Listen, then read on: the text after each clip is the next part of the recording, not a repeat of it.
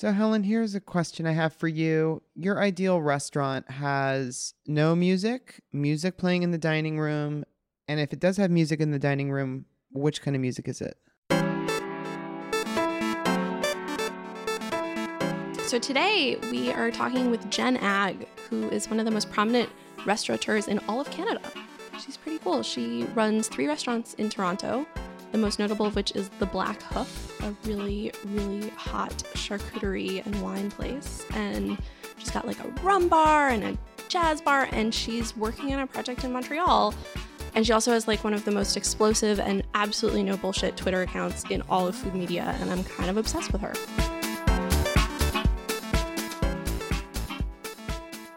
The first time I ever became aware of music in restaurants was in the late 90s when, maybe it's the early 2000s, when that Norah Jones album came out. Yeah. Do you remember this? Come Away With Me, her like blockbuster debut. Song was everywhere.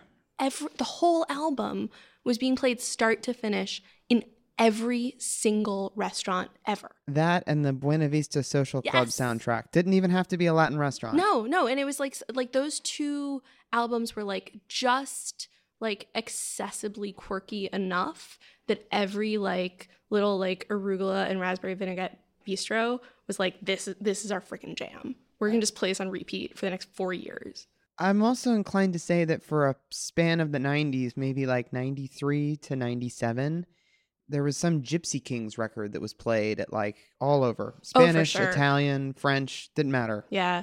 I mean, I think there's nothing a sort of middle of the road, not super exciting, but like modestly ambitious white people restaurant likes more than like slightly non-white people music. Yeah. Closest you can get to like just full John Denver, but like just an edge of bongo drums or something. I feel ya. Yeah, a little world beat or something. Yeah, but then you have places like Spotted Pig where part of the experience of going somewhere like that kind of restaurant where it's crowded and it's weird and like the food is like comfort food with a twist. Everyone who works there is disgustingly gorgeous.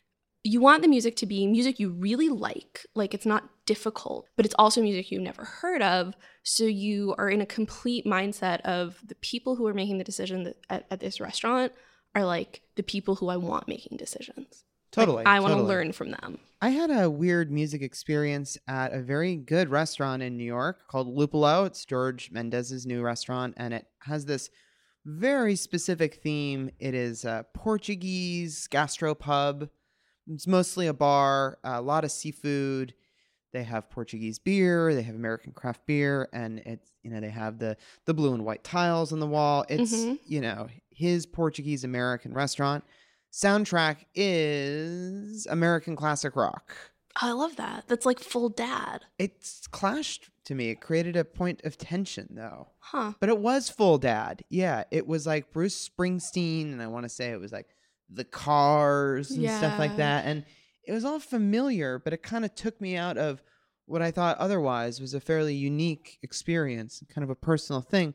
Maybe that is really what the people behind it, the music they really love. But I kind of feel it's like that's the one thing that they didn't make hyper specific about the experience. Chefs or owners or like whoever the sort of buck stopper is at restaurants tend to get really personally involved in the music selection. Like I was talking to a chef the other day who was telling me like he had to go home and make the playlist for the rest of the week. And I was like, dude, you own like 7 restaurants. How is this a thing that is worth the amount of time that it takes? Like, aren't you getting paid too much to? And he was like, no, this is my favorite part of my job. And part of me completely gets that. Like, of course, I totally get it. But then something happens like your Portuguese dad rock place where like maybe whoever's making the music choice needs someone to say no to them. Right. Like someone needs to step in and say, this is not as cool as you think it is. But old music is great in some contexts. To pick another New York example, I was at Fedora the other night, which is this teeny tiny like basement level super neighborhoody restaurant in the West Village that's owned by a restaurant group called Little Wisco because they're all from Wisconsin and they're obsessed with Wisconsin in the Midwest. And it's like a really elevated menu. I mean, it's sort of your standard like hipster New American downtown New York kind of food. But the music was all completely cheesy oldies, like 50s and 60s oldies, and like Sam Cooke and the Turtles, and that was perfect. They're very good at creating the environment and, Yeah. something that's a little bit atmospheric. Yeah, like they were playing Happy together, like, like Imagine Me. And I was like, oh my God, like it was great. It was like enough of a song that I recognized it and I felt comfortable and like warm, but not so much that I felt like I had to jam out in the middle of dinner. That's awesome. And I was super into it. That seems like the thing that you want to get to, that point right there. Yeah. Last thing I'll say on this music note about old music, I was at a Motorino, an excellent pizzeria, maybe one of the best in New York City. That's it? Okay. Yeah. We're going to have to save that for a later conversation. Oh, you disagree? No, I don't disagree, but I think that that's a bold claim to just sort of casually drop in the middle of a conversation about soundtracks. It is though. I'm definitely convinced after I go there fairly frequently and I eat a lot of pizza, but Are you sure this isn't just like, you fall in love with someone and they suddenly become more beautiful in your eyes? No, I think that it really is just the product is superior to most everything else. And okay. This is a different conversation, but but back to music. So I like to go and have an early meal on a Saturday, and so Motorino opens at some very bizarre hour like 10:30 or 11 in the morning. Great. Breakfast and I went pizza. there. Yeah, pizza for breakfast. Exactly. It's the weekend. Like do whatever. You're hungover. You of course you want whatever. pizza. Yeah, you be the rock star of your own life. Oh my God. And so can I get that on a pillow? yeah. So we went to the pizzeria. I went with my wife. We sat down, and it's like dead empty in there. And the only other people that are there are like maybe predictably young parents because they get up earlier than everyone else. They want to eat, like they had the same inclination. They were hungry. They wanted to eat, Right. So it's an otherwise, pretty Brooklyn kind of dining room. It's cool. It's hip. And they were just playing the weirdest like college rock from the 90s. But not even like college rock, like top 40. Like Toad the Wet Sprocket. Yes. And like Hootie and the Blowfish. Oh my God. And like Del Amitri. And it was like, it became this.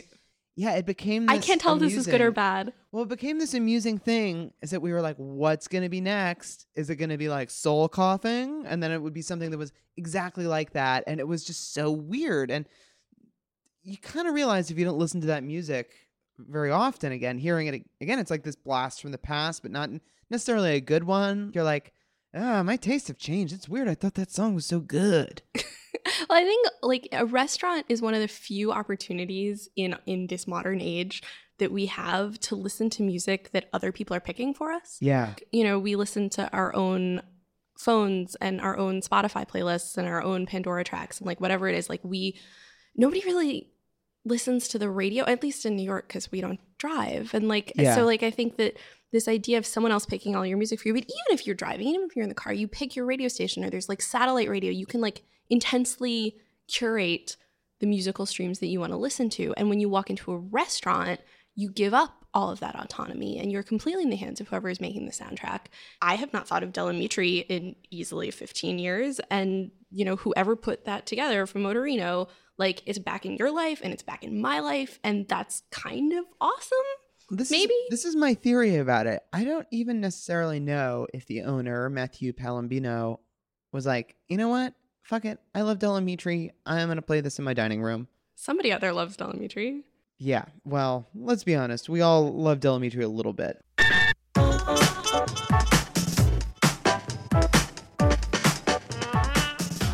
All right. We're here with Jen Ag. Jen is the Toronto-based proprietor of a number of restaurants and bars, the Black Hoof, Rum Corner, and Cocktail Bar, all right next to each other in the beautiful city of Toronto that I've never actually been to. So yeah, beautiful. And Jen is working on her autobiography right now. Memoir. Yeah, I guess. I don't know. And a new restaurant with Win and Regine of the band The Arcade Fire. Correct. That's so you're so cool. I know, that was really wait. No, I mean Greg is cool too, but like that. No, that I got nothing on you, Jen. You got like 3 awesome restaurants and a cool one on the way with members of one of the cooler bands that exist. My teenage aspirations are all coming true. You're meeting all the musicians, and you have a memoir, and your memoir has the best title of any memoir I've possibly ever heard of, which is "I Hear She's Kind of a Bitch." I hear she's a real bitch. Oh my God. Oh, it's even better. More aggressive. Yeah. Did your publisher give you any blowback with that title? Basically, I wouldn't it was a deal breaker. I was like, this is what it's called, or I'm not signing. Wow. So, and I think really, to be fair, my publisher, Random House, and Kristen of Random House is an amazing woman, and she was into the idea of that right from the start. So really, they didn't object at all, and my agent was worried that they would, but they didn't. So are you a real bitch? Oh God, no, no. God, I'm lovely, just charming. I think it's obviously it's a sort of a joke about the societal look at women who say stuff. Yeah. So It's like an A+ title. It is. Thanks. I can also like totally picture like the blurb in like People magazine where they have to put an asterisk in I'm for so one of the letters. anti-grolics. That's actually what they're called, is grolics, when you like fake swear. I'm so anti-grolics. I hate it. You know what's a bummer though is that when they make it into a movie and they're gonna have to put those grolics in the title. Starring Catherine Keener. Yeah, I was gonna say. That's Obviously. a good call. Obviously. Who's gonna play you, you know? Or who's gonna play you in the sitcom? I really, it's funny because my agent, Martha, who's a wonderful person, talks to me about this kind of stuff. And I'm just like, I don't know if I want anything like that. At the same time, though, when you're presented with it and somebody's saying, hey, I want to turn your life into a movie, like, how do you say no to that? I mean, I'd absolutely want control, and that's not how life works. So yeah, we'll I think you're in an interesting position with that because you are not a chef.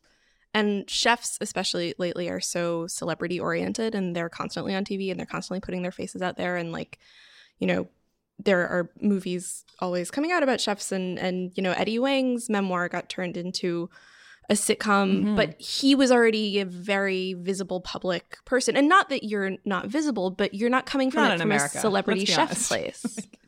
Yeah, no, it's absolutely true. And I mean, we may have tipped the scale on that one. Like, it's starting to feel like it's too much inundation of the chef. You think? Yes. There's too much. I do. I mean, I think the career has totally changed, and what it means and the goals that kids getting into it have, and the sort of misguided notions they have about what it's like to be a cook. I think they've been completely upended by the celebrity chef. How have you seen it evolve over your time running restaurants? It's been crazy. I mean, when we opened it's been almost 7 years now. The Hoof, there was no social media. I mean, I guess there was Facebook, but I never cared about that because I was like, hey, if we didn't want to still know each other, we won't. Twitter came about probably, 2009 it started to hit big. That's when I joined it. Yeah, that's when I figured it hit big, because that's when I joined it. And yeah, it was totally different climate. And I mean, it's made the world smaller. It's been a great benefit to me, certainly. Like, I would not have met Jessica Koslow of The Fabulous Squirrel without Twitter. So it's interesting. Like, I think the things that I dislike about it are also its charm. It does bring people together. It really does. How does it mess up aspiring chefs? Well, okay. Now I've got to choose my words very, very carefully. That's a very pointed question. I think the problem is that a lot of chefs are being given a platform from which they shouldn't be speaking about certain things. So you have people who really are overeducated about food and plates and plating and restaurants and restaurant worlds and kitchens, and undereducated about a large variety of other things, being sort of put in this role where they're actually speaking maybe to these other things. And yeah, perhaps they're not the right people to be doing that always. I mean, of course there are exceptions. I'm just talking generally. Not all chefs. No. And I don't think that's unique to chefs too. I think it's the case whenever you become famous. Or like, you know, there was some word for it that I read in the New York Times after the Republican candidate debate. Oh my God, that was so much fun to watch. But there's this idea that if you're really smart in one area, you assume that you're smart in everything else. So if you've been successful in business, I think they were talking about Carly Fiorina, right? And she was saying, well, my expertise like running these companies means XYZ. Like, it doesn't actually mean you know anything about politics or about like military strategy, and there's some fundamental psychological fallacy where you assume that like your expertise in one thing translates everywhere else, which is particularly ridiculous when your expertise is in something that is more craft than art, like food. Yeah, and I think it's a new thing that food, something I find perpetually interesting is that like we're at this point in food culture where it is at that tipping point and it's like starting to become mass. I mean, it is mass. Everybody but eats. That's why it's so accessible. I think. I mean, if you look at something like visual art, it had a huge moment in the 80s. That's great. I don't see that happening again in the same way, maybe not in our lifetime. But with food, everybody eats. So there's nobody saying, I don't understand that painting, or what does that mean? Like, they understand that the food goes in mouth. Everyone likes food. Yeah, that's true. It's true. They do. They really do. Yeah. Well, there's probably some people who don't. 15-year-old Yeah. girls who maybe. all the people who are eating Soylent Yeah. and they're like, God, it's such a chore to experience physical pleasure. How can I automate this? Honestly, sometimes I want a pill. Sometimes I want to just be like, here's my lunch, my breakfast in pill form. Somebody's really got to figure out how to make that hip and fashionable. Just like I'm shocked it hasn't the happened pill. It's like so futuristic, Yeah. right? Like a or Willy Jetson. Wonka.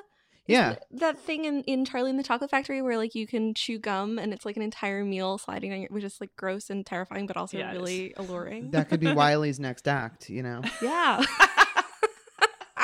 That's a really good suggestion. So Jen, were you always someone that loved food? Like growing up, were you like, I want to cook and It was I wanna more be out in of restaurants? necessity. My parents were terrible cooks, like really, really dreadful. Like my dad's idea of dinner. I don't know if you guys had these sort of Highliner fish packs, and they were like rectangular cod. And so he would take it out of the freezer and put it into our toaster oven pan, dump a can of literally cream of whatever, like it was celery, maybe it was mushroom, it was cream of whatever, put that in the toaster oven. The fish would bloat up with this cream of whatever soup, and then in an hour he'd be like, dinner. And so I learned how to cook because I didn't want to eat that shit. So that was it. And I figured it out with baking first. That was like kind of my first, and when I was pretty young, like by 10, 11, I was baking a lot. And then I just kind of figured out the basics, like pasta and stuff that you learn as a teenager. And when I was 16, I made the brilliant decision to leave home for a year because I was just like a brat, and not because my parents were terrible people, just because I really was just a brat. And so I really had to figure out how to cook. And one of my staples then was like stir-fried beef with mashed potatoes, and I ate that almost every day. Where did you like get an apartment somewhere or? I got a house on Citadel Drive, which is like less deep Scarborough, and you guys won't really understand this, but like it's the suburbs. And so where I was living was just closer to downtown, which is where I wanted to be. And yeah, with 3 girls who were all 2 years older than me, and it was just a very strange year. Were you done keg with parties. Were you done with school, or were you still going? Oh, to I school? went to school, but I went to ACE, which was Alternative Scarborough Education. Of course, it had alternative in the name. Of course, I had to go there. And that's like the kind of place where the teachers were Carol and Tom instead of like Mr. Davis. And you didn't really have to go to class that often. Like you could sort of show up twice a week and mostly just to smoke. So Like it was great. feel your feelings about history and math. Exactly. And I mean, somehow I managed to go through high school bouncing between the normal school full of normal people and ACE full of the cool people. Were your parents cool with that, or was this like a? I mean, they had no choice. break from them? They Yeah. had no choice. It was very hard on them, and it really took a lot of mending. When I moved home at 17, I moved into the basement and cut the screen out of the window, and like they kind of just were so happy to have me back. God, I was such an asshole. And we really did a lot of talking about it in my 20s, and I think it was really hard for them. Of course, they love me. What'd you learn? What'd you life. learn that year? Or did we you not learn anything? I mean, was it just a? always wear condoms? Weekday. It's a good life lesson. It was a good life lesson. Weekday keg parties, not the best thing. I mean, I learned that I loved and hated acid in equal measure. Like, I don't think kids drop acid anymore. Like, that's not a cool thing that kids do, right? I think the kids these days, like, they don't smoke. They don't. They just do So Molly. boring. Yeah. Oh, it's all And Molly? I don't Is even. They just- that's still like... They just like send each other Molly on Snapchat or something. I don't know. I mean, but like weed is totally coming back. I feel like Oh, it yeah? was. I mean, Oh my God. it's you're from Canada. I mean, Canada has a very different relationship to drugs than the I U.S. guess it I think. does. I'm so worried because my husband, who is a lot older than I am, but does not look it and is the most charming person you'll maybe ever meet in your life, had never smoked weed ever. And I mean, this is only notable. I'm not really sure how to say this, but he's a black man who'd never smoked weed because racism, people just assume that, of course, you like have smoked lots of weed. Like you're a cool black dude with a beard. Like obviously you've smoked weed. But he decided recently, he's like, well, when I turn 60, that's how he talks. When I turn 60, I maybe start weed. And so our friend got him a vape from here and Like from New York. and we took it, and obviously we could never bring it back. And he fucking loves it. Like he actually just enjoys it so much, and like just he uses it sort of as a tool of dealing with people at Rum Corner when he's sitting there. And he's an artist, he's a painter, but he sort of watches Rum Corner and is the face of it really. And yeah, I'm so worried. I'm getting to my original. I'm so worried that he's gonna just like leave weed in my bag before I come to America. I'm gonna end up in one of your jails. Oh, we'll come get you. I don't know. I'll have weed. Yeah. Well, I think It's pretty soft to drug these days in terms of law enforcement, I think. But know? you can still still get to jail fucked. for it. Yeah. And at the border? Ooh. Though there's a really fascinating sort of salutary neglect around it to even bring it back to restaurants. I think so Jeremiah Tower very famously served that weed consommé back in the 70s. Right. And sort of perfectly timed it so that it was served at the point in the meal where you would reach like perfect stoneness just as the dessert course was served, and it like elevated the bliss of it. But there was a recent incident in New York at a restaurant that I will not name where a chef was making a special dessert, and it was a cake that was frosted with weed spiked ganache. And they didn't tell anyone? And I think they didn't tell anyone until it landed on the tables. And it's if you have any experience cooking with THC, it's really hard to, not that I do, I mean, but it's hard to control the concentration and the levels. And that's why you have things like Maureen Dowd writing these crazy columns where she's like, I like lost my mind in a Denver, Colorado hotel room because I like ate too much weed and I was like clawing at the walls and forgot who I was. But like, if you're going to make like a cake frosted with weed frosting, it's difficult to control it, like how stoned you're gonna get your guests, and people were freaking out, like it was way overdone. We had a mushroom tea incident at a staff party once where I was like, okay, we're just gonna eat them from now on. It's like once you add liquid to drugs, it's It's a whole world, those edibles. You know? That's not on the menu at the Black Hoof, right? No. No. So what's the story of the Black Hoof? Like how did that restaurant come about? It's such a standard bearer for Toronto's restaurant scene. Well, thank you. That's nice to hear. So you've been there. I have. No, I know you have to come. I will be there soon. Really, it's such a, it feels like such a long story, but I will try to make it brief. It started with me dreaming about working in a restaurant, owning a restaurant where I could go to work in jeans and Converse and listen to My Bloody Valentine and Jesus and Mary Chain. I'm so sorry, the kids, that you don't know who those awesome bands are, and have an environment that was cool and cultivated to what I had sort of decided cool was as a teenager. And that still hasn't left me, as you can see by what I'm wearing. Had you worked in restaurants that didn't have that kind of loose atmosphere? Actually, no, I'd been to many of them. I used to own a bar in my 20s with my ex-husband. And I was like, oh, I'll get married at 20. This is a super good idea. So as the marriage and the business fell apart, I had met Roland, who is like, as mentioned, the greatest person ever. And I was living this life of kind of a housewife. Like, he was supporting me. I didn't want to lose my house, and thank God I held on to it because we just bought it a few years ago. And he was supporting me and like really supporting me. I couldn't get a job anywhere because my resume had said, owned such and such a place. And I realized very quickly that's why I couldn't get a job. So eventually I changed to manager. I got a job, but I was cooking food every day, and I was sort of dreaming about this restaurant. But at the same time, I was not sure that I even wanted to do that. And which is kind of hard for me to think about, because I actually at the time was so happy just going to the market and buying shit and then cooking it and trying to get my stepson to eat my food. And I was like, I really can bake a pie. It's like, my mom's pie is better. But we're totally cool now. You've solved the pie problem. Solved the pie problem. So I eventually realized I didn't like working for other people. I mean, this was not a big surprise. I kind of knew that already. And I had to figure something out. So it's kind of a long, complicated, convoluted story, but my husband and his ex-wife owned the building that the Black Hoof is currently in. It was their last financial tie. They eventually sold it, and I leased the space back from the new owners. So that's kind of weird, but that's what happened. And I planned everything sort of meticulously. I knew exactly what I wanted. I was starting, and good advice, if you're going to like start a restaurant, start it in a place where like washrooms already exist and like you don't have to spend that much money. Basically, I think we did it for like under $70,000, which like, is Canadian dollars, which is like nothing. It's like $2. Don't turn a nothing space into a restaurant space. If you can avoid it. I mean, I now know how to do that. But as a first-time restaurateur, it was great. Like, there's a bar. Oh, that's where the bar will go. And there was no space. Like, I don't know if you have any.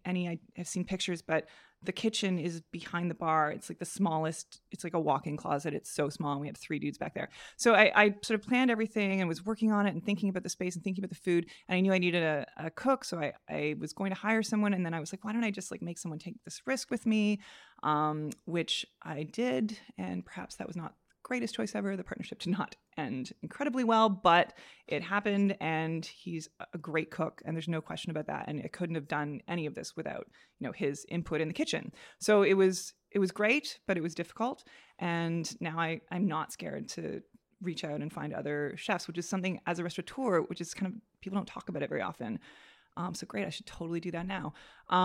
Where you can't cook, and you really need to rely on the ability of cooks and chefs to do that for you. And it really has been gratifying to work with people who I don't have those kind of problems with. Like Jesse, who runs The Hoof now. It's been 3 years. It's been amazing.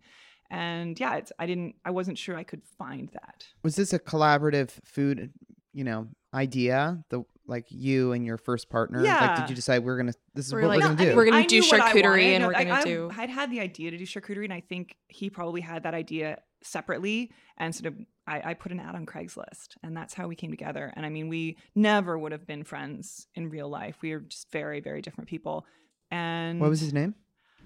It's Grant. His name is Grant.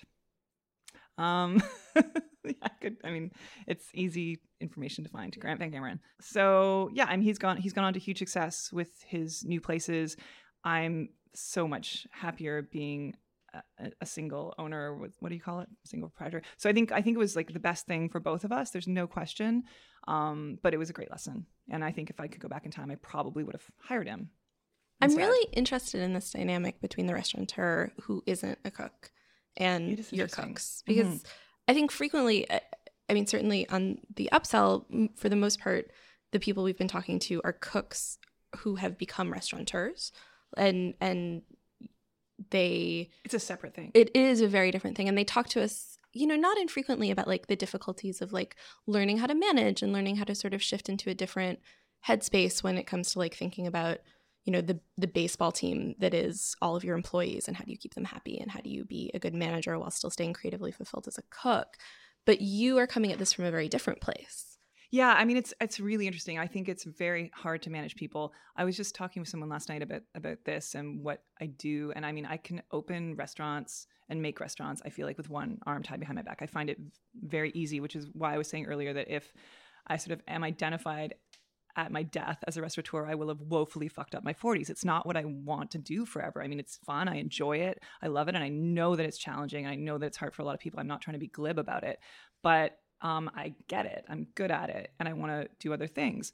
But managing people is the most challenging thing in the world. It's so difficult. And if you're already kind of in that zone of being a chef and being a cook and so focused on that, to add being a restaurateur on top of that, I think a lot of the time, and maybe Danny Meyer's done some work to change this, but I think a lot of the time, the art of the restaurateur, the craft of the restaurateur gets very ignored. And if my restaurant, The Black Hoof, had opened with brighter lights and quiet music, which was certainly, still the trend in Toronto at that time, like The Hoof really did change that. It would be a completely different story. And a lot of people would argue that. And a lot of like friends of cooks would say like, well, no, like if the food's good, the food's good. And that can be true in a certain kind of restaurant, but it's not true in a casual fine dining restaurant. The atmosphere is hugely important, gets very downplayed and underplayed. How did you learn all of that? By getting life. Honestly, like, I don't know how to answer any differently. Like, I don't know. I can walk into a restaurant and immediately feel what's wrong in there. And it's very rare that I walk into a room where food is happening and I feel like it's right. Can you think of anywhere that is like, what restaurants do you think are like close to perfect? Joe Beef. The Joe Beef group does.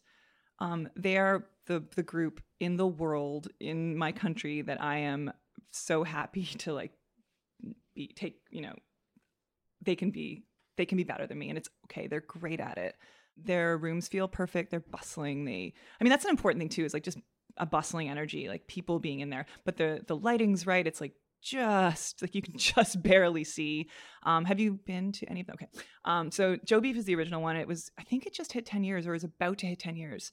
And then Liverpool House, and now Van Papillon, which is like I pretty much eat there every week. I'm in Montreal every week now, so I get a hand plate and drink a lot of wine and eat all the delicious food. And it's just they've really nailed it. They've really nailed it. And I don't think I can think of a place in North America that's sort of a nighttime dining destination that does it better than they do.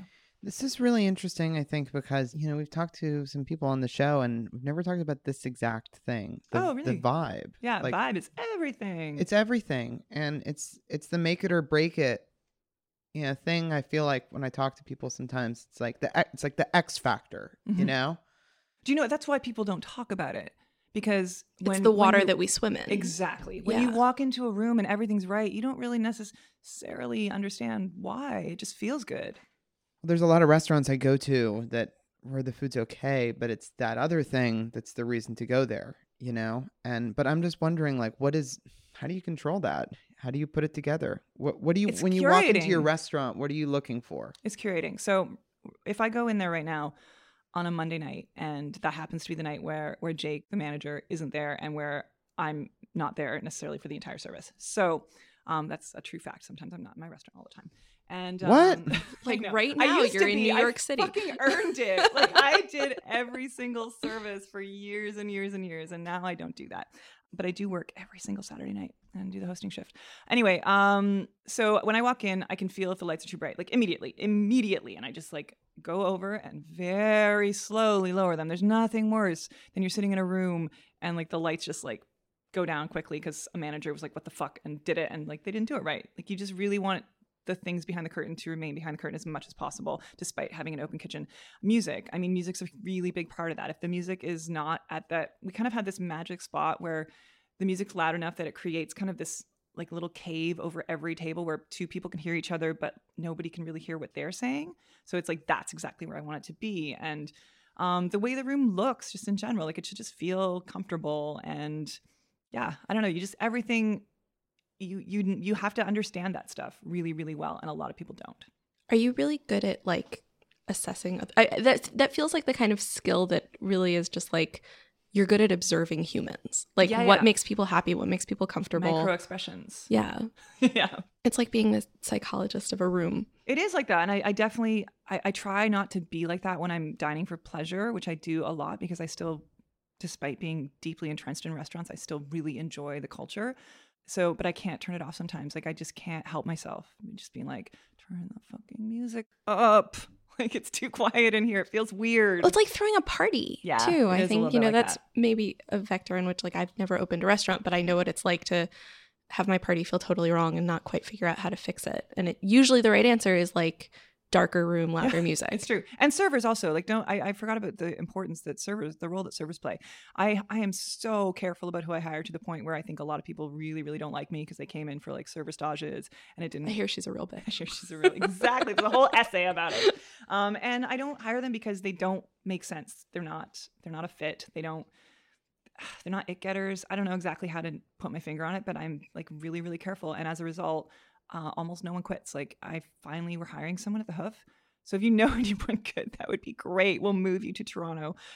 It's been 3 years since I had to hire someone and I'm dreading it because I just hate having to go through that process with someone. I was totally blown away. And my guess is that people must mention this to you all the time, but by the Black Hoof's website, your homepage, how you have this really sweet profile of like every single person that works there. Oh, thanks. I'm so glad you noticed that. It's that is a thing I feel like we did a long time ago, and now I'm starting to see other people doing it. And that's again why no one, like, people don't really talk about it because, and this is a fucked up thing about the world of restaurants, owners don't talk to each other about truthy things very often unless you're really, really close. Like you go into someone's restaurant, I'm totally going to come circle back, I promise. You come into someone's restaurant and you're just like, I never even ask people how the night was because I actually get annoyed by that question. But if you were to say to your restaurant pal, peer, how was your night? They'd be like, oh, so busy. And it's like, well, and then you see the servers being like, well, actually it wasn't. And it's just this sort of illusion that we have to sell each other that like everything's fine, you guys. And it's such a strange thing because people will very easily try to ignore the good things that you might do as an innovator so that they can also do those things and not be seen as ripping you off. I know of this phenomenon of which you speak. It's a thing. I'm sure it's a thing in your industry. And I mean, it's just, I don't know. It's a really hard thing to talk about because now I'm like watching my brain stilt my words so that I don't accidentally sound like a total asshole. Well, I've just never seen any I think it's website the or- best restaurant website. Yeah, but just Like, like period. talk We about... got to get some music on that splash page though, right? Oh yeah, and definitely make sure that the PDF of the menu takes forever to load. Forever. And Just don't put the hours anywhere. Don't the know, You address. have to look for them. Yeah. It'll be like a fun hunt. Yeah, it's a good one. The guys that did it are just incredible. They John Ty and Zach Guinness. Yes, I did it.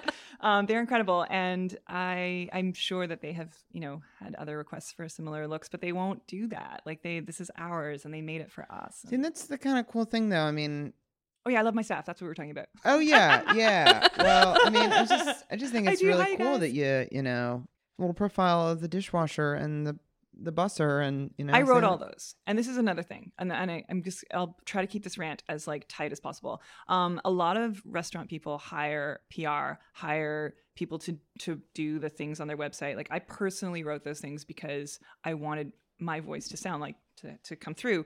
Our wine list, Jake does a really good job of like doing the voice that we kind of created about sort of the irreverent kind of descriptions about wine. That we started doing a long time ago in Toronto, and like now you see other people doing it. It's great. It's great. So I think that when you're hiring somebody to make your playlist, which I would never do, like I obsess over the music, and I think that's why it feels the way it feels, because I put my hand in everything. I'm, I guess, a little controlling. I don't know if that's coming across. And I put my hands in everything, and I held on so tight for so long, but I eventually got a really amazing group of people out of it. And like they all get a restaurant or a bar at the end of the game. Like that's the carrot. And I'm going to deliver it. And I mean it sincerely, because they now I can do things like this and be in New York because I know that like David and Jake are holding down the restaurant and everything's great. I guess you sort of preempted the question I was going to ask, which is like if you're super, let's say, detail oriented about everything in your restaurant, how do you scale? Like how do you have multiple restaurants, or how do you have multiple restaurants in multiple cities? Can I tell you in a year? Yeah. Like I that's a great question. I don't know. And I think part of it is going to be, and this is definitely shooting myself in the foot, but I'm just so good at it, at shooting myself in the foot. I mean, I think part of it is going to be having to let go a little bit about like some of those things, and just understanding that when Agricole opens, that there'll be certain details where, yes, of course, like we're going to be there every single weekend for like 6 months. We're going to be in Montreal and be in Toronto like the Monday, Tuesday, Wednesday instead. And I'm knowing that like somebody's going to be watching Toronto will be okay. But pardon me, but to build up for the first 6 months, the first year, you need to be there. And after that, I'm just going to have to be like, okay, this person has to keep an eye on this thing that I hopefully did a good job of making a foundation at. So Agricole, you and your husband and Win and Regine Right. From Arcade Fire. Arcade Fire. Such a It's a cool really So good how did this band. happen? Were they fans of your other restaurants? Did you go to them? Did they come to you and I say? don't go to people. No, I'm kidding. They actually came into Rum Corner through Owen Pallett, who's a wonderful Canadian musician. Love him. Isn't Yeah. he something? Oh my Yeah, god. he's a real iconoclast. I'd say. So good at making cool, interesting music. So I have never heard of him, and I feel stupid. It's Well, okay. he has another name, right? Doesn't he go under like Final Fantasy? It or used to be. something? Wow, well done. Craig is in the loop, man. It used to be. Now he's just releasing stuff as Own Palette, and he also plays in Arcade Fire. So that's that connection. And he's like, "Hey, you guys, you have to see this. Like, it's a Haitian restaurant. It's cool. Like, these are his words, and you have to come." And so he brought them there. I think the night before, the night after their Toronto show, last August. So less than a year ago. And I was just like, I was sitting. Actually, I haven't told this story. I was sitting in the corner, like just quietly, kind of slurping on rosé because I was all periody and I didn't feel like talking to anyone. Everyone was like, "No, you have to come say hi to them. They're here. Like, come say hi." And I was like, "No, like I don't want to go and say hi to rock stars. Like that feels weird and not authentic, and I don't want to do it." And he's like, "Fuck, okay, fine." So he's like, "Hey, Regine, come here," because they'd already been talking all night. So and he he like brought them to drags you. Win and Regine. like through the restaurant, which was so adorable. And then we ended up, and I was like, oh God, I'm being an asshole. Like, this is ridiculous. Like, I'm a huge fan. Like, this is insane. But we ended up having this great conversation just about the restaurant and about Haiti, and Regine's heritage is Haitian, and Roland grew up in Haiti. So it actually is not just white people opening a Haitian restaurant, you guys. And because that's the criticism I've heard lobbied. And lobbed, both. So we had this great time. We drank some rum. Wynn ended up blowing the sound system, which was amazing because all of their percussionists were there, and they just picked up like glasses and spoons and like did this with like rhythm. Wow. And it was Like in the restaurant. In the restaurant. And like Roland and Regine were like singing at the top of their lungs, and it was just I'm getting like the hair. It's cold in here, but the hair is rising in my arms thinking about it. It was so magical. It's gonna happen every night at your new restaurant. Absolutely. Right? That 20 sounds bucks, like guys. the climactic scene of like a coming of age movie at art Yeah. school or something. I mean, Mhm. It that's was so amazing. really, really something. And then it was so funny because this kid from the coffee shop was sitting at the bar, and I saw him like a couple weeks later, and he was like, "Oh, that was really cool. That like thing that happened there. Like those guys were actually like really good at like music." And I was like, that's because it was the Arcade Fire. And he was like, oh, like it just hadn't occurred to him that this was like these were actual musicians like being talented at music. So had Wynn and Regine been wanting to open a restaurant, and you guys sort of I think so. Yeah. I Yeah. mean, I think so. They definitely had been looking at doing something in Montreal for a long time. And then when they saw that, they were like, oh, okay, these are people that understand how to, or particularly me, Roland would be mad at me if I even like lumped him into that category. I am an artist. So, oh my God. I really love your impression of your husband, by the way. When and if you ever meet him, you will understand how perfect it is. Like it's really spot on. I've been doing it for a long time. So they emailed me the next day, and I was working, and I like kind of freaked out because I saw Regine's name in my inbox, and I showed one of our servers who's like a big fan, and we were just kind of like like having like a sort of fan moment. It was really funny. And she basically was like, hey, so that stuff we talked about last night, like maybe we should like talk more about it. And so I responded something to the effect of, like, don't tease me. Like, this is like my dream to open a restaurant in Montreal, and like this could be amazing. Like, don't joke about this. And we got the ball rolling, and we signed a lease in, I don't know, January. It's crazy. and it's going to open really soon. I really hope so. Yes, it's Montreal is so much red tape and bureaucracy, like for a place where like it's all strippers and fun. It doesn't make any sense.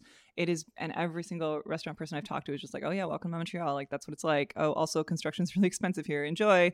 It's fucked. It's so crazy. So things have like slowed. I was hoping we'd be open by August when we started this, and now it's looking probably more like, I don't know, the fall. Let's say the fall. Yeah. Is there going to be some sort of charitable element to this? Or I know that the Wynn and Regine, they have some sort of connection to Haiti, right? Like in a charitable sense, or am I just making that up? Well, I mean, I always think of my restaurants as charitable because I'm giving so much. Right. Um, I could have just I love been that. misinterpreting something I read. well, about this Regine is involved restaurant. with a phenomenal organization called Campe. Mhm. And we recently went to Haiti with them. And if you're going to go to Haiti, go with Rockstars. It was like, and not in the sense of like just being taken care of. It wasn't like that at all. They just like, they know all the right people to get shit done. It was incredible. It was, first of all, I got to see the place that my husband came from, which is, I mean, it's a fascinating thing. Like it's, a very complicated relationship with a country like Haiti when you come from there. It's not an easy place to grow up.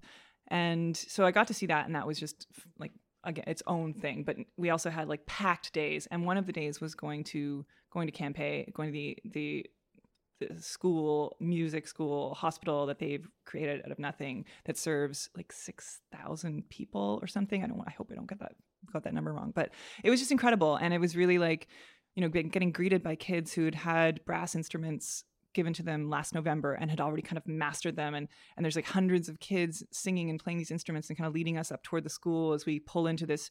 I mean, the car ride was 2 hours it was like a 2 bra car ride. It was crazy. Like it wasn't a road. That wasn't a road. It was like going through rivers and just all over the car for 2 straight hours. And then we pull up to this sort of like magical place in the hills of the mountains. And I don't know. It was unbelievable. Unbelievable. So her organization that she works with is incredible and does amazing work. That's amazing. Well, so you have also kind of taken on a cause of your own to do like a Oh my God, I forgot about that. really I don't want to be an activist. I'm doing like you a guys. super unslick segue here. You're putting together a conference called Kitchen Bitches, Yes. which is going to be in Smashing Toronto. the patriarchy one plate at a time. That's the key, is the tagline.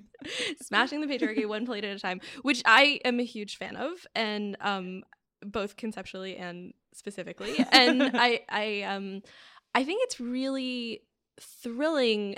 And, you know, part of why I was so excited to get to know you and to have you on the Upsell is because I think you are one of the few people who's really outspoken about that aspect of restaurant life in Sometimes I feel public. like the only one, yeah. Yeah, I think, you know, talking to chefs, both women and men, I think, well, the good ones, at least, like the good-hearted ones, will without hesitation say, oh yeah, like kitchens are awful and sexism is present and women have a complete shit time working in most restaurants.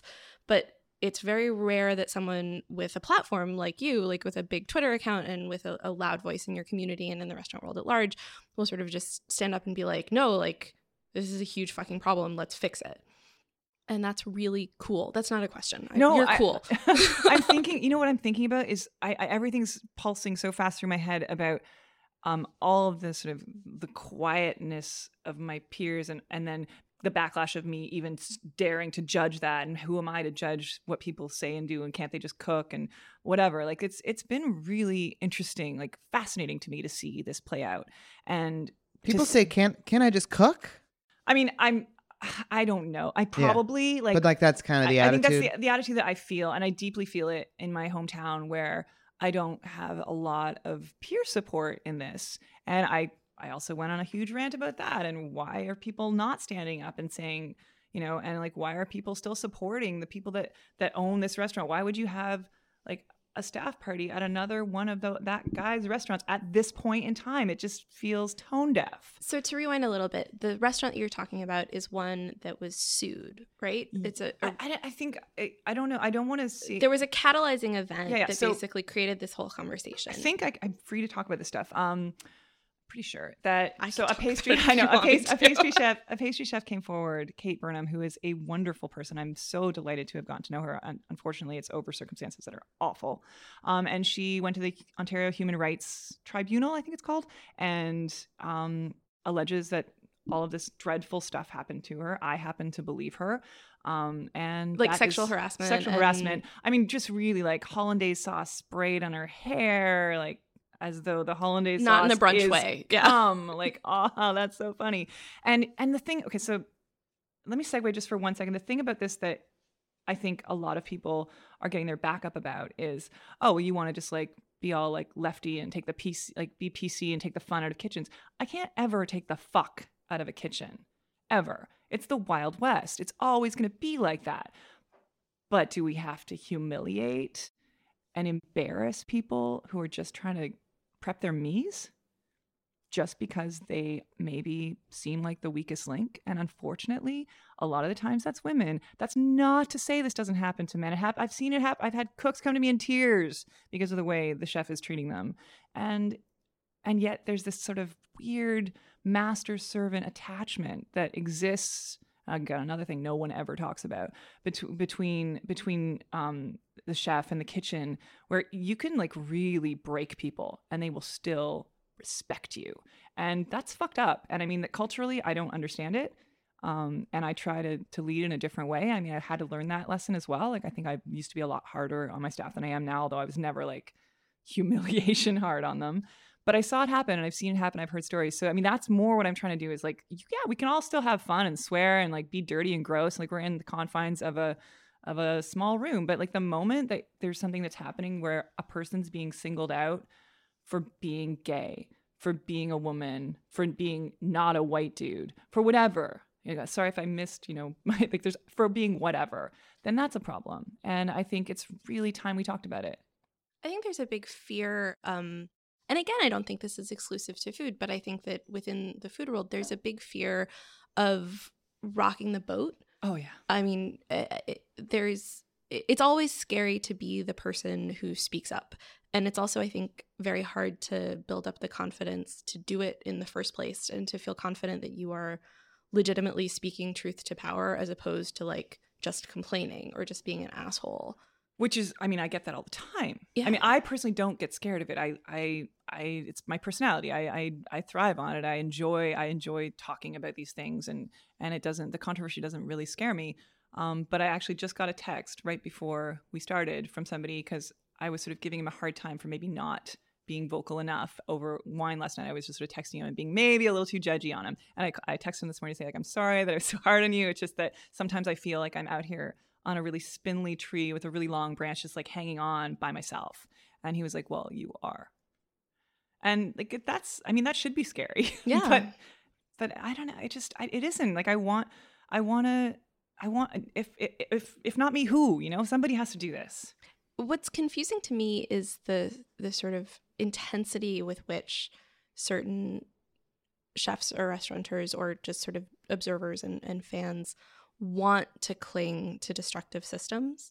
That's what it means for something to be a systemic problem, Exactly. right? Is that like it's not just like you personally making personal choices. It's that, like there's a system that exists and we're all born into it and we grow up in it and it shapes the way we perceive things, and it's like hard and difficult and shitty to change the way you see it. Like, it is so hard, and I know you get it, and I assume you get it.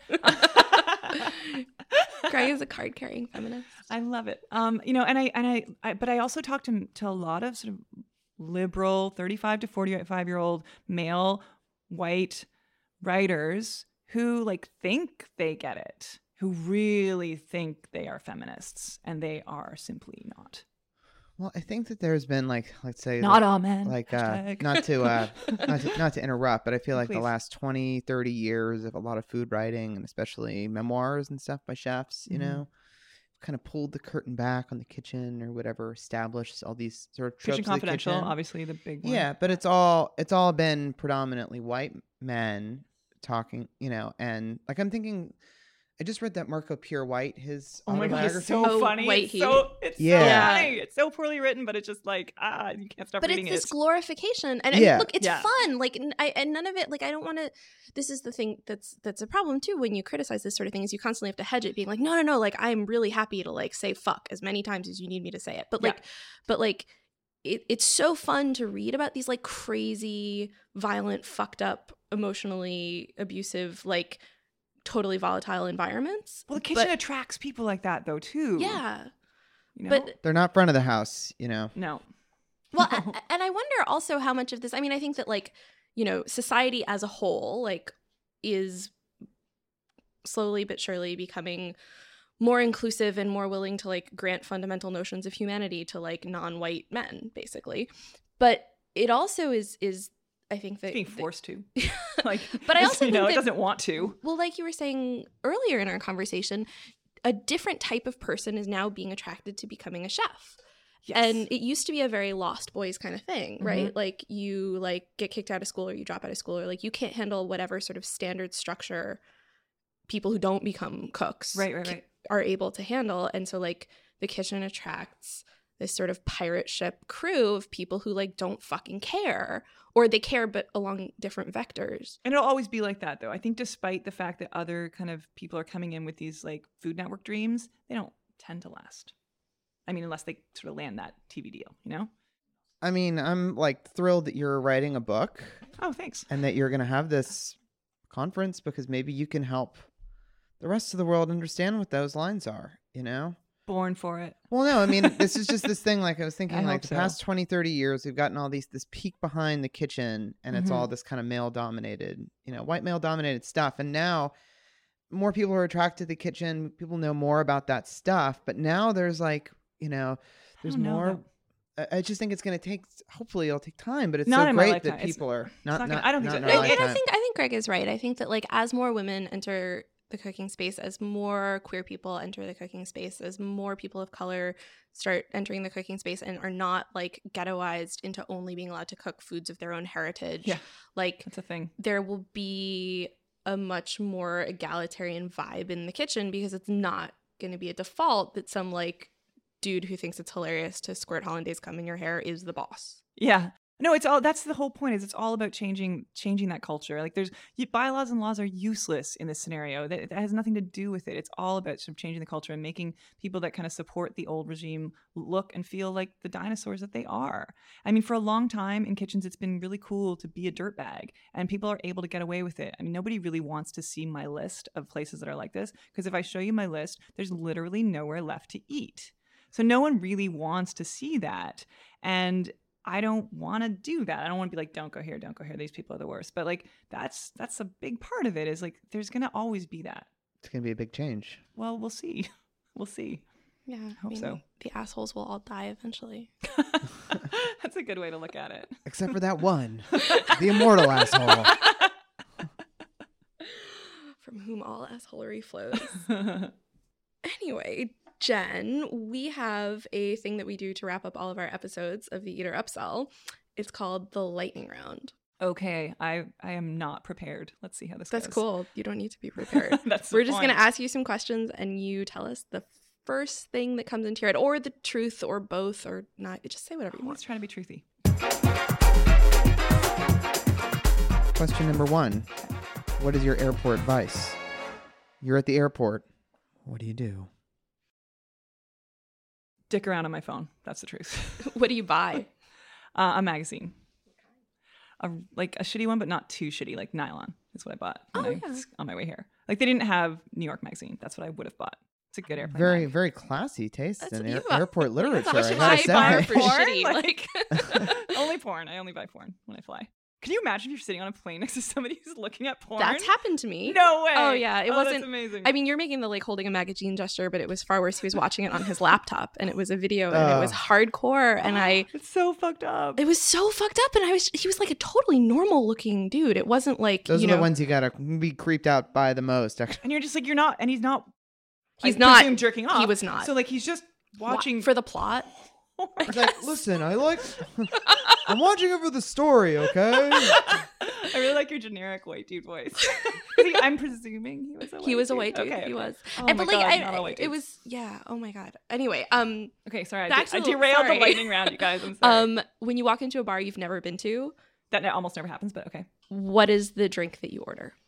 It depends. I always want like weirdo natural wine. That's my first instinct, is to have like a glass of white or rosé. But if I'm at a bar where that's a stupid idea, I'm probably going to either go gin and tonic, and I'm going to tell them how to make it, or like rum and coke if they have a decent rum. How do you make the gin and tonic? Well, I mean, the same way you'd make a rum and coke, the same way you'd make any mixed drink, which is lots of booze, like 2 ounces at a minimum, tons of ice, ideally like cold draft dense ice. Like that's actually a thing that you shouldn't be using, like shitty ice that melts fast and water it wrecks your drink. And then like basically 2 to 1. You don't really want to put more than double the amount of booze of Coke. So yeah, that's kind of a perfect drink. You're welcome. You were on a road trip by yourself. What is the music you're blasting and screaming? Stone Roses. Oh, that was easy. Stone Roses? That was really? so easy. It's either Stone Roses, Pixies, Jesus and Mary Chain would probably be like a New Order, or probably my Stone favorite. Roses are one of my favorite bands, and nobody ever wants to listen to them. Because we're old. Like this is the thing. I mean, I still love the jingle jangle of that entire album, really. And that's the kind of music that gets me, and it like shoves me back in time to driving around in my black Volkswagen Passat when I was a teenager, which was like really the coolest car you could have as a teenager. For sure. And like going through the valleys of Scarborough and like actually just blasting it and singing along. Oh my God, Nick, he was like, I was just saying you were cool before, but now like, oh wow, you're actually kind of cool. Craig looks really happy. I know, like his whole face changed. You never hear anybody talk about the Stone Roses anymore. Stone Roses are the best, and I've never seen them live, which is like very upsetting to me. Yeah. Have you? No. See, because they don't get over here. It's a thing. They don't. I didn't even know they here. still played any shows. I don't really think they do, but they should. You guys get back together. Get the band back. Yeah. They definitely That listen would to be this cool. podcast. I'm sure. I'm sure they do. If you were not a restaurateur / memoirist / rabble rouser, what would you be doing with your life? Oh, I don't know. Just like fucking and drinking wine. Good money in that? There's a whole industry in That's that. true there. And it's not wine, it's something else. No, I don't know. Like I like a lot of stuff. I really love designing my restaurants. So I think I wouldn't at all love designing someone else's restaurant. So yeah, I don't design shit maybe. That's cool. Yeah, that's awesome. Wait, is that it? No, I think Is there we have more? one more, and I can't Come remember. on. I what can't it remember is. what the This last is fun. one This is. is like the funnest part. Well, Jen, thank you so much for stopping by the studio today. It was so fun, you guys. And your Twitter handle is @TheBlackHoof. That's right. It's awesome. Jen is a real firebrand. Check out that Twitter account. Cool.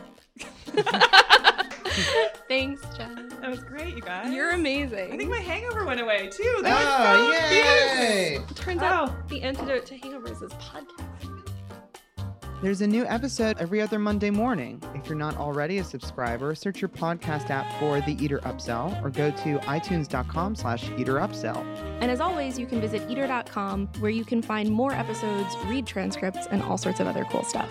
The Eater Upsell is recorded in the Vox Media Studios in beautiful Midtown Manhattan. Our producer is Maureen Giannone. Our editors are Dion Lee and Nick Friedemann.